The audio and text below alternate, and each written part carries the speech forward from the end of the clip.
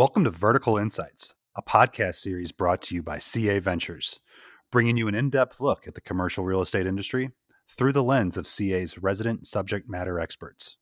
I'm Robert Maddock. And I'm Megan Naum, and this is Vertical Insights.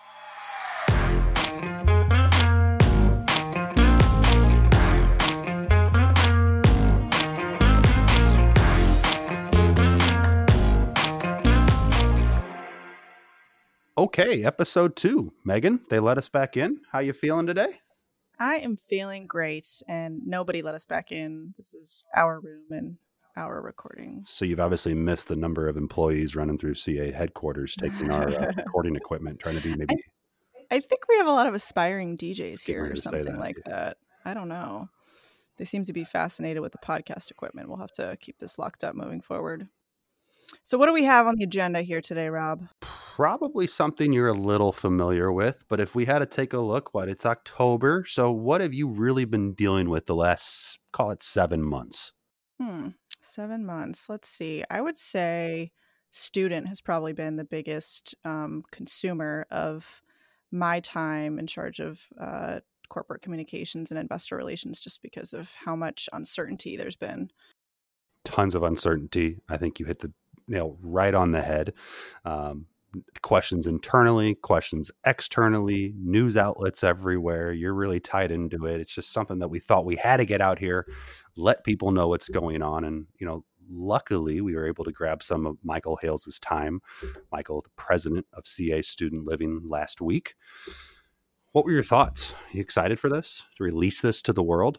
I am excited. I think there's a lot of misconceptions, which we'll definitely get into, about what's been going on in the student housing space. And I think Michael spoke to those pretty comprehensively in terms of what are the headlines saying versus what did we experience and what are we experiencing and what do we expect to see over the coming months. And so I think it's a great insight into our student platform and the industry in general through the eyes of one Michael Hales.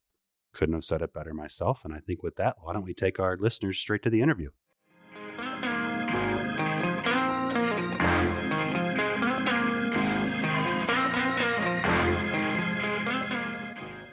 And for our next guest, we have with us Michael Hales. Michael, welcome. Thank you for having me. Excited to be on the show. Why don't you start by giving us a little bit about your background and how you came to CA? It's funny to think about this, but I've now been at CA for 4 years. It seems like a lot longer than that, given the track record and everything we have going on at CA. But I joined CA in 2016. My background prior to CA is actually a little bit more non-traditional compared to most folks in real estate.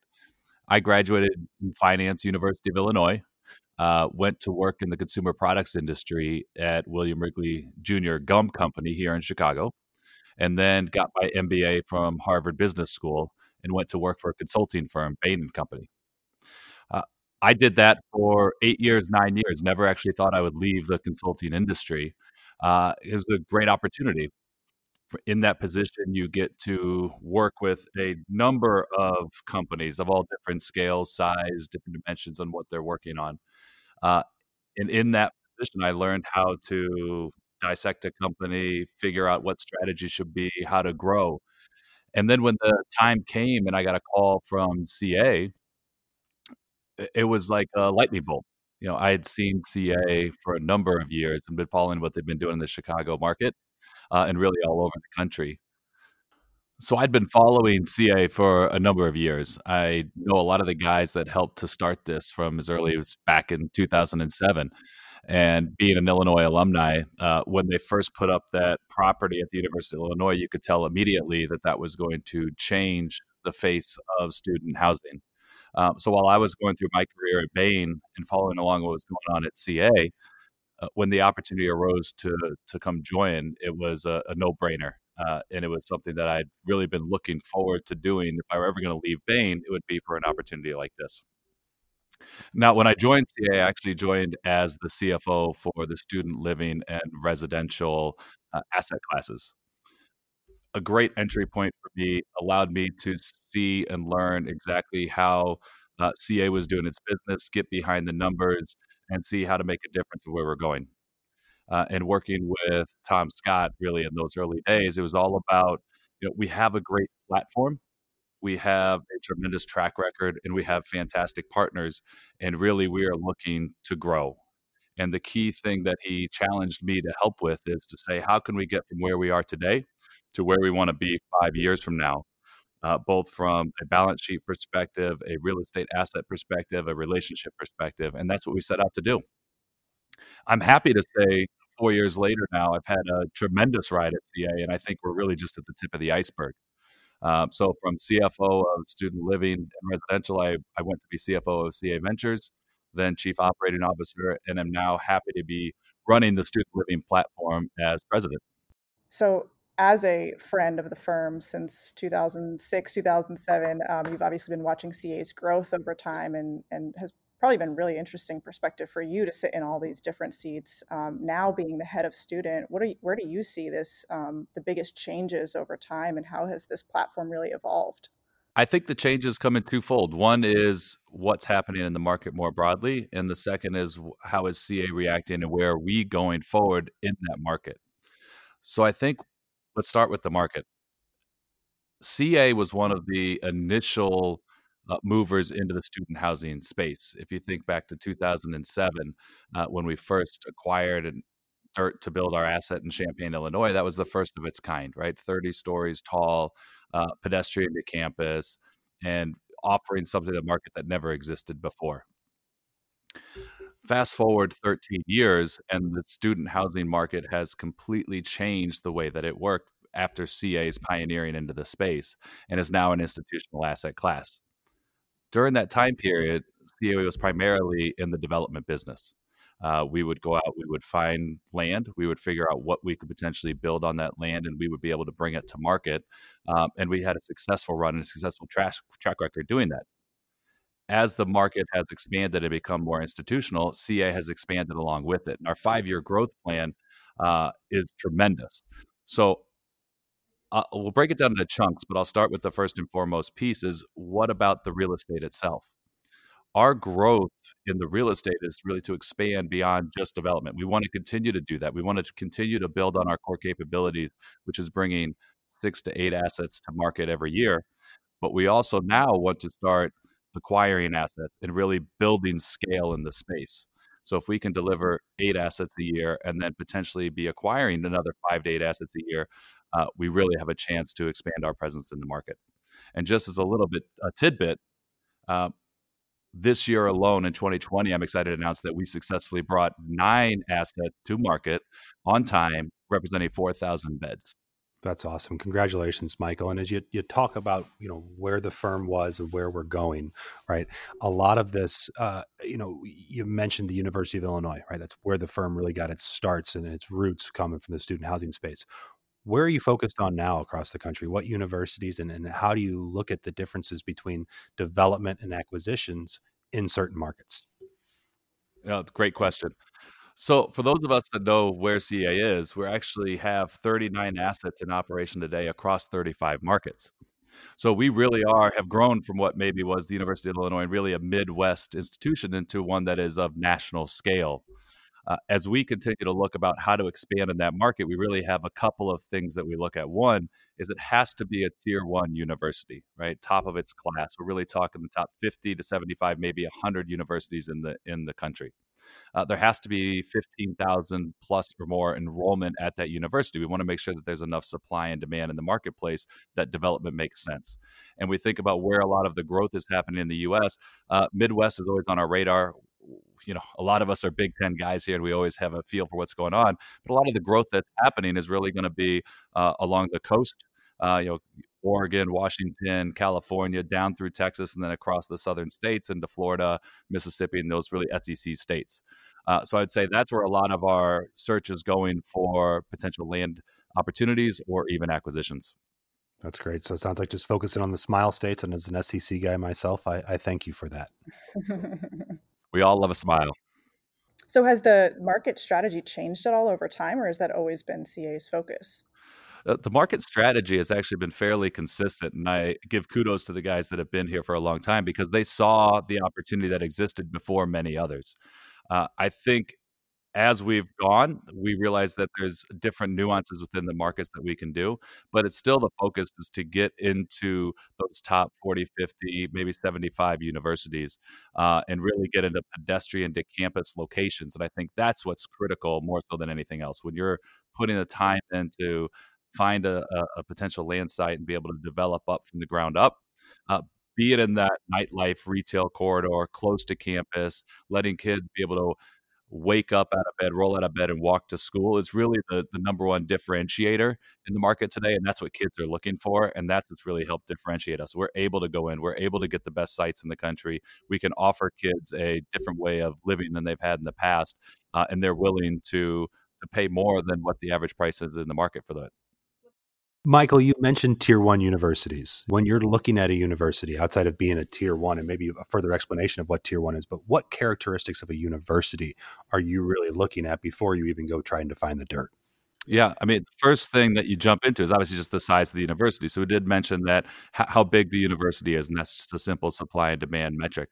But the second thing is when we say tier one, we want to make sure that the university itself is stable and has a good track record of growth in the past and a good forward-looking growth promise in the future. Because again, it's all going to be based about if we build something, we're building it for generations to live there, not just for the next 1 or 2 years. So you want to make sure that there are going to be a number of kids that are coming in.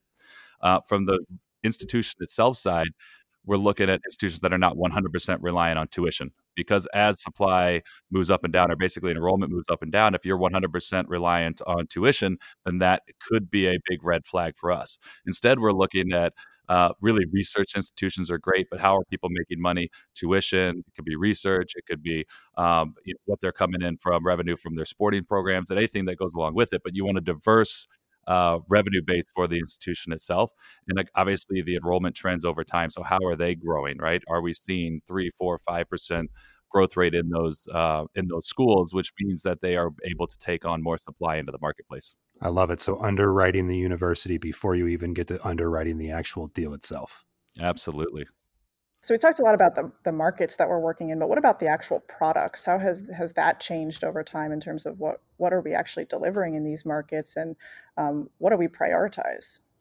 Yeah, the number one thing is before CA came around, what college kids, including myself, and I'm venture to guess you guys, although you're much younger than me, um, is houses or what we call shadow supply multifamily apartments that have been around since the 50s, 60s, and 70s.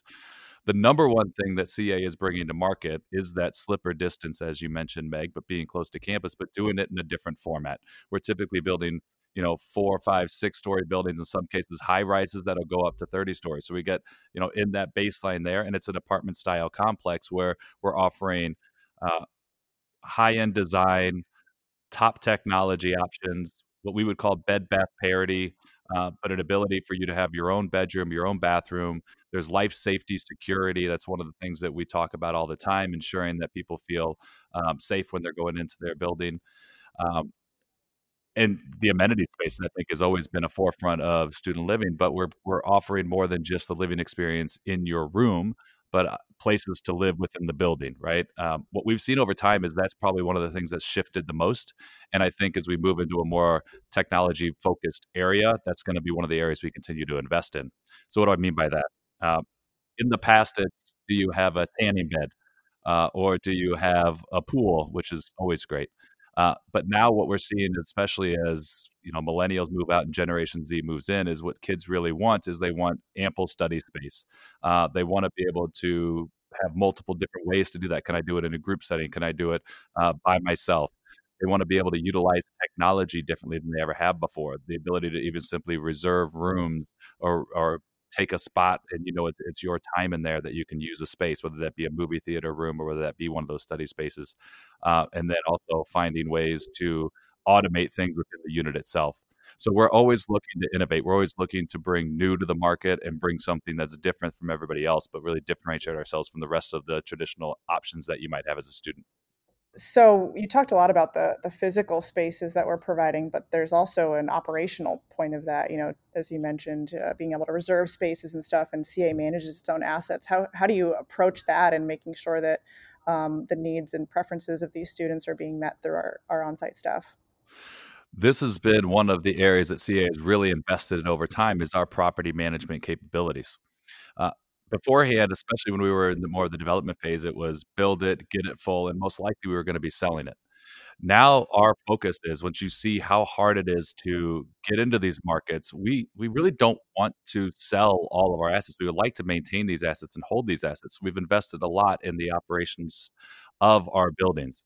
Um, so that includes on site, making sure that people know who our property management team is. It includes adding digital marketing expertise to our platform, which has really been over the last couple of years. But right today, people sign leases online. Like they don't even have to come into the building. We can do virtual tours with them. We can be on the phone. If you're a prospective resident, we've introduced something called Rent Grata, where you can actually converse with another resident in the building to find out what it's like to be living there. I did mention the operations within the building itself, but this is all a heavy lift. And we've got a big team of people back at the corporate office that are constantly scouring the marketplace and testing out new technologies and what's coming into the market so that we can implement these and put them into our buildings. And we're always thinking consumer facing. How is this going to make the resident experience better at the end of the day? Because our number one goal, if you think about it, we need to identify who our target consumers are that are going to want to live at the buildings that we're bringing to market. The second thing is we got to get them into the door. So how can we speak with them? How can we market to them? How can we use social media in the right ways? And once we get them in, we want to make sure that they'll sign with us and stay with us. And so all of these things, that drives all the mentality we do around operations, but it's really about that resident experience once they're in the door. So you just talked about the some of the virtual leasing and things like that, and just the social media engagement and the importance of that around millennials and Gen Z. Obviously, virtual has been a huge word this year with COVID, and so I thought it was super interesting that CA was already doing a lot of those things. How did the operational platform for our student business really get affected by COVID? Yeah, I was waiting for when you were going to bring COVID up, so I'm glad that we jumped in there. The C word. The C word, I know. Don't talk about it, right? 2020. Luckily for us, a lot of the things that we'd been prioritized that I just talked about before, especially the shift to digital, came at exactly the right time for an unfortunate situation like COVID. This happened very quickly. And if you remember, for the student market specifically and the university market, they waited until kids went away on spring break. And then all of a sudden, when people were gone on spring break, the world came crashing down or to a halt in the student space, meaning that the universities closed down. They switched everything to online. And a lot of kids, they said, hey, it's time to go home. From an operations perspective for us, we had to quickly adapt to what this meant and really supercharge a lot of the initiatives we already had underway anyway. The first one was how do we talk to our current residents and to our prospective rental residents in the future if we can't have anybody come into our buildings and most people are not on campus anymore. So this is where the digital experience that we've been investing in really came into play. So we had rolled out half of our websites that included virtual touring packages, and people can see things online, view and go through and see what a bedroom or a unit look like. So we finished the rest of those that we could do that.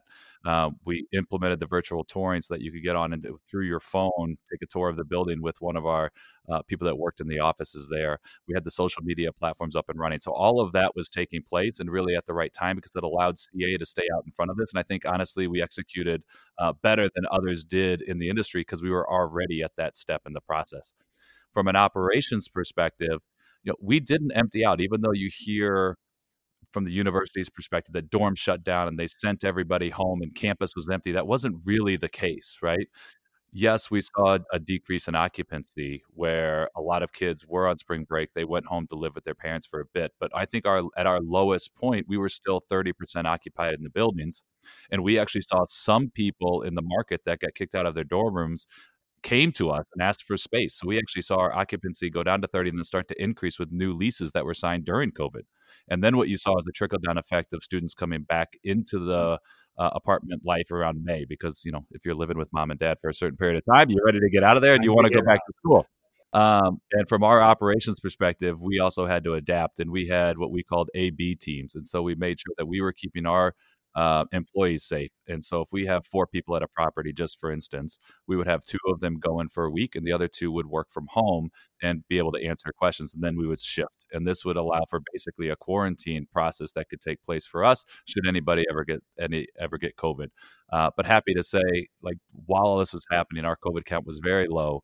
And we actually got a lot of thank yous for residents for all that we were doing for them. Michael, first of all, that's impressive. But second of all, congratulations to yourself and to your team. You know, you mentioned earlier in the podcast that you guys also delivered 9 new assets for this new upcoming school year. Not even to talk about your past operations, but how was it like launching 9 new assets in a COVID-like environment? Yeah, we've been busy. And we might call that the perfect storm.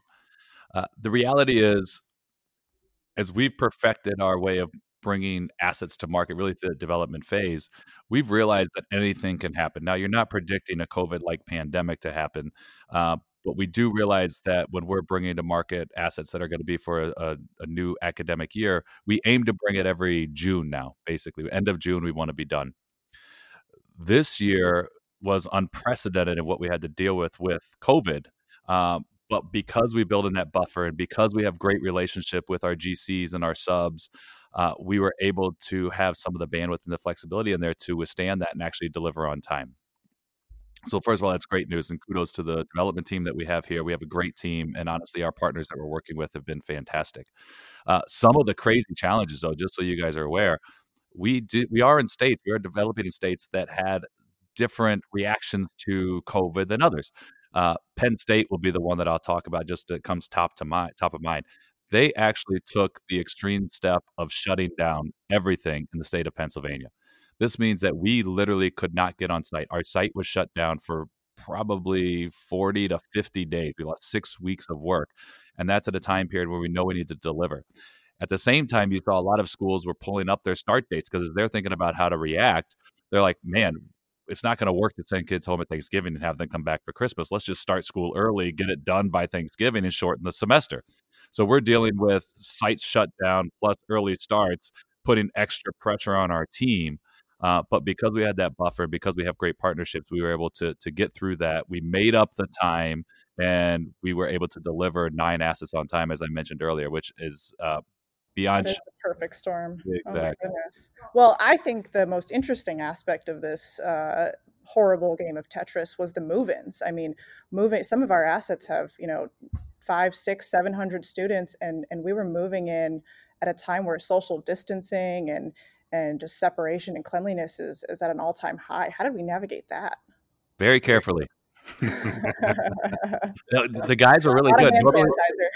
Normally we would do a move-in over a 1 or 2 day period. But what we did very thoughtfully this time around is we actually spread out the move-in over a couple of days. We communicated with all the residents, and we actually gave them time slots, right? And so let's say you get 10, 15, 20 minutes, whatever it might be. That's your slot to use the elevator to come in, and everybody else has really got to wait their turn. Now, you're asking college kids and their parents who are really excited for these new developments or really any of our assets to move into. It's a difficult operation to do, but I think the proactive nature, communicating with the residents and coming up with a plan ahead of time allowed us to move in well. And thank goodness we heard no horror stories coming out of this. I think for the most part, we actually got a lot of thank yous from parents and from kids for making it such a seamless task for them to get into our buildings. It's a huge lift. Thinking back to what we've seen in March, which was the full blown, it was kind of the flip of the switch, right? Everybody went remote at the same time, and it was really everyone was holding their breath. We didn't know what was going to happen in terms of performance of some of these assets. And I know CA has had a lot of success stories over the past couple months, correct? Yeah, no, thanks for bringing it up. We've been talking about the operations side, but I think even more impressive is how the team has performed and how the assets have leased up. So I mentioned when it first happened, that light switch that you're talking about in March, that had a similar effect on leasing. I mean, if we look back at where we were at the end of February, we were actually on track for probably one of our best leasing years that we've ever had. And we were tracking 4% above where we were at that time and probably 2 or 3% ahead of the market.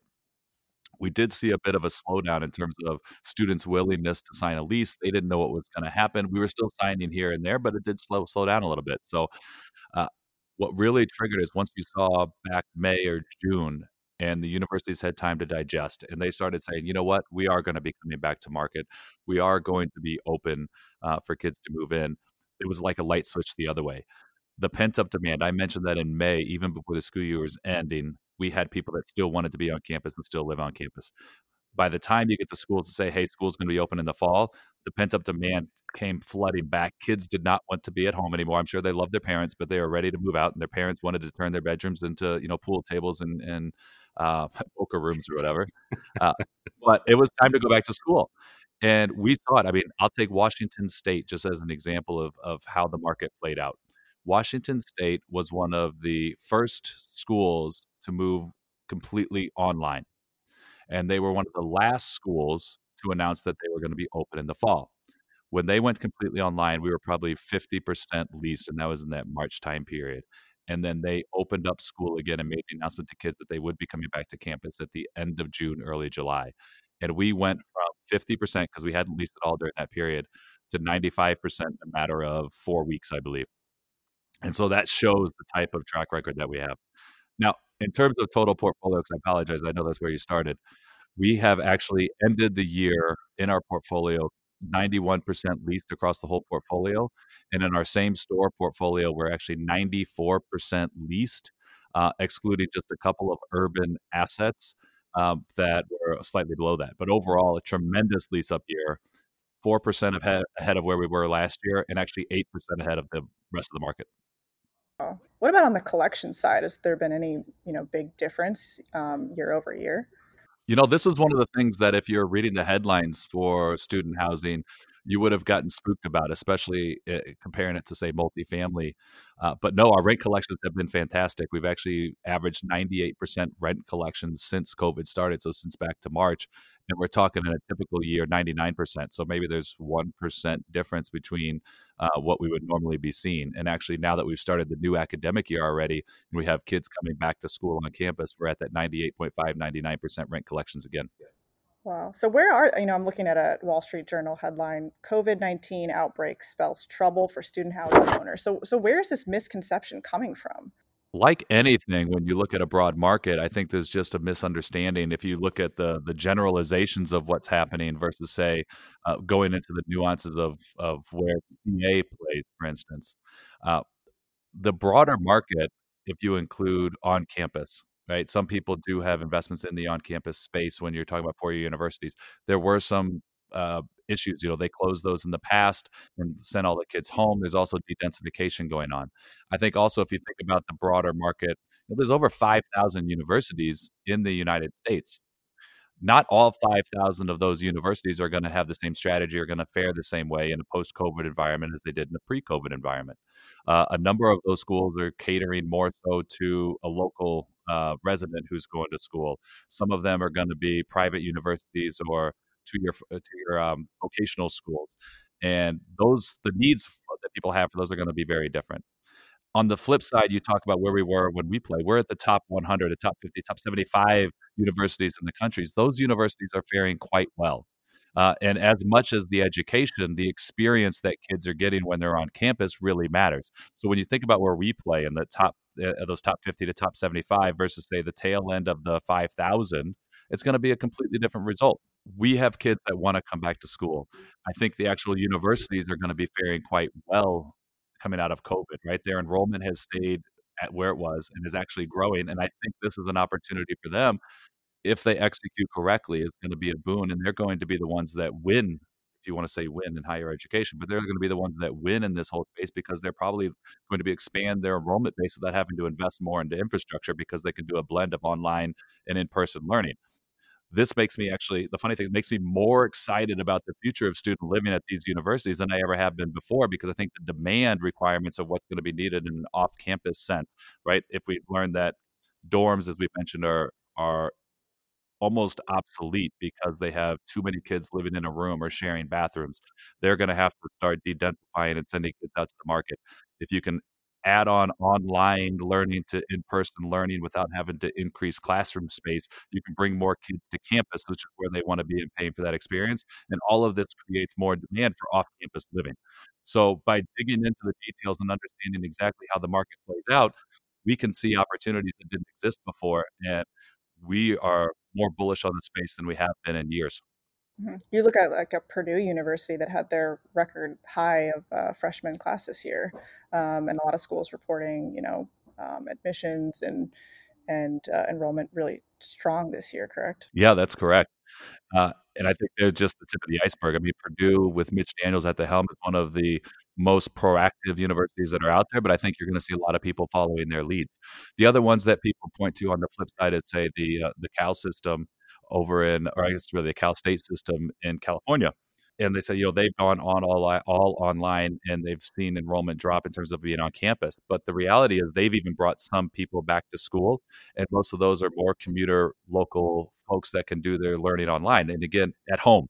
When you're talking about that type of university, I think a property in a university like that where the option is to stay at home, it might suffer, but we're not in those university markets.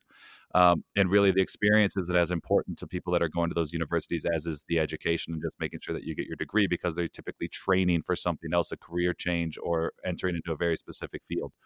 So there is quite the difference when you think about what Purdue's doing or what, any of the Big Ten Power 5 schools are doing, for instance, as compared to the rest of the market. So a global health pandemic and 9 new assets. We're going to keep doing what we're doing. That's the story, right? We're going to do more. It was a affirmation of our investment strategy and market strategy. Absolutely. I think that's 100% correct. I think student housing after the financial crisis in 2007, 2008, 2009, you heard the word recession resilient thrown around. I don't want to say we're pandemic resilient. I don't want to pandemic proof. We never saw this coming, but I think yet again, student housing is showing itself to the world that it is very resilient. What the offering is and what the experience is that students are getting by being on campus is proven to last. And I expect that it will continue to be so going forward. So yes, in terms of our strategy, double down. We want to continue developing. And actually, the opportunities that we're seeing to develop are only increasing as a result of COVID. We want to double down in terms of scaling up via acquisitions, and we're investing a lot in our teams and in our people to bring a better product to market, both in terms of the real estate itself, but also the service that we're giving to residents. Let's move into the capital market side of things. What is your team seeing right now from our capital partners, and really what are the opportunities you guys are taking advantage of? Oh, it's a great question. And actually, the capital markets, similar to everything else, are starting to wake up and come back to life a little bit. And what I mean by that is just like the universities themselves, when COVID hit, and really the rest of the market, the capital markets slowed down a bit as well. Debt put pause in a moment. They wanted to see what was happening. The investors themselves hit pause. They wanted to see what this meant. But now that we've come back and schools are open and people are back on campus and they see the leasing results and the collections results that we talked about earlier, capital is coming back to a market in a big way. As an example of this, we have 4 closings scheduled to get done for the rest of this year. We've actually gotten 2 of them done just recently. We closed property in Reno, Nevada, and we closed on land in a property in Gainesville, Florida. We have 2 others ready to go. We have one that we're looking to get closed very shortly here in Oregon, and another one at the University of Washington that we plan to complete before Thanksgiving. So we've been busy on that front as well. So you said 2 deals have closed, but if you work here at CA, you know about the deal gong. I heard the gong 3 times in the past few weeks, I believe. What was the third one? Very observant of you. It's hard to miss. It's pretty loud. My ears are still ringing. Yeah. The number one transaction was QuadReal, who is actually our largest investor in real estate, has actually just taken a stake in CA Student Living as an entity as well. This is huge for CA, for student living. This is a confirmation of everything that we've been talking about and the strategy that we have employed. And honestly, given that they're our biggest partner in the real estate side as well as an LP, this is a confirmation on what they're seeing as our results in the real estate during this time period. This is not something that came overnight. This is something we've been working on for probably a year with QuadReal in discussion. So as pre-pandemic and now post-pandemic, our response. And again, it's very exciting for CA. I'm happy for Tom Scott, obviously. I'm happy for the people that work here. And this is really going to allow us to execute on the strategy that we discussed going forward and really expand our presence in the market. Well, Michael, that's fantastic. And obviously having QuadReal on board is going to really help take you guys to the next level and continue the great work that your team is already doing. As we think about that and moving forward and the opportunities, in the real estate business, opportunities don't stop crossing your desk. What are you seeing right now as it relates to these opportunities in terms of cost to us? Whether we're seeing any changes in land costs, construction costs, what are you seeing on that side of the table? Yeah, actually, I think this is one of the things that continue to get Quad excited when they decided to invest in the company as well. But from a acquisition perspective, what we're seeing due to COVID is opportunities that had not presented themselves for a long time or ones that we may not have acted on. And what do I mean by that? Land is probably the scarcest resource that we have when it comes to new development acquisitions. And pre-COVID, the run-up from the financial crisis to where we were, land had gotten very expensive. And people were bidding on land and coming in that really weren't even student developers. And it just driving it up past where we would feel comfortable. So in the past, we've unfortunately had to pass on good opportunities that we thought were out there because the land was too much. We wouldn't be able to make it work. What's happening now is those things didn't necessarily close, and they're coming back to market at more reasonable prices, or we're seeing new opportunities come up because people need to get out of their positions in those markets. So exciting from a standpoint of the best pedestrian to campus locations and universities that we really want to be in that have been high barriers to entry before are now coming available for folks like us who have the financial capabilities and the operational capabilities to actually execute against those. So that's number one. The second thing is on the cost side, typically when you have any kind of recessionary activity that may result like what's going to be happening is happening from the pandemic, you're eventually going to see costs decrease. And we're starting to see some of that come into market right now. So in general, at a high level, we're probably seeing 3 to 5% cost decreases from where we were in the past. And a lot of that is driven by the fact that these guys need pipeline too. The GCs want to stay busy, want to keep their people busy. So if you're able to come in and work with them they know that there's a deal there's surety there, and they know that you're going to be able to give them work, then right now they're able to work with us. The commodity markets, the pricing is still fluctuating up and down, so we're seeing different reactions there.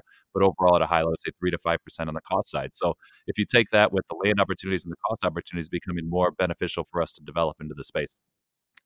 The last thing I would say, because that's on the land acquisition side, but also as we think about acquiring new assets, we are seeing some opportunities start to present. The capital markets themselves, from this standpoint, has been a little bit more quiet in the past. Nobody was really bringing anything to market before, but now that we're back in and some of the others, if assets have leased up, we're seeing some things start to hit the market. We're getting some exciting opportunities that we're underwriting right now. And those could be anything from stabilized assets to, again, assets that maybe have a little hair on them. But we think that with our expertise, we can really help turn around. You said something that I think really stuck out to me here, and it might not seem like a very large number as we just kind of have the conversation and throw it around, but 3 to 5% on actual construction costs and the hard costs that are going into these projects. That's a lot when you're looking at a $200 million deal, is it not? Oh, no, it's huge. It will certainly allow us to act on opportunities that we weren't before. And again, a lot of that comes with surety, though. When you're bidding these things out, it's really about where are you at in your process and how far out in the future are you looking here. But no, it's huge. And I think, again, being of scale that CA is and having the partnerships that we do in the market allows us to tap into some opportunities like that exist that maybe others can't. I think we have to change some things up here on the podcast. So obviously this is a learning experience for Meg and I as we start this, but in our very first podcast, we asked the final question is, where do you see yourself and your team 18 months from now? The unfortunate thing is I don't think I can ask you that question after what you and your team have done in just 9 months alone in the middle of the pandemic. So we broke our tradition already. You know what? It's the best time to do it. So Michael, as it relates to CA and the student living team, where do you see your team and yourself 5 years from now? Well, as you can tell, and you mentioned, we like to stay extremely busy and set very ambitious goals for ourselves. I think the place I'd start is probably we actually have a 5-year plan, and our goal for that 5-year plan, we're calling it the 3x5 plan. So our goal is to triple where we are today 5 years from now. So it's an ambitious goal, but based on everything I'm seeing so far, based on great partnerships like QuadReal coming into the company, and I know the dedication and the quality team that we have, I absolutely think it's achievable. And that's where I want us to get to in 5 years. That's going to be through development. That's going to be through acquisitions. That's going to be through scaling up our property management company and taking on third-party management contracts. But we can actually absolutely do it. Buckle up. I can see the smile on your face. You're all buzzed up to do it. Michael, thank you so much for Thank joining. you. Much Learned a ton appreciated. about Student today, and I think we're all riled up for the future of Student. It's been fun. I hope you guys have me back.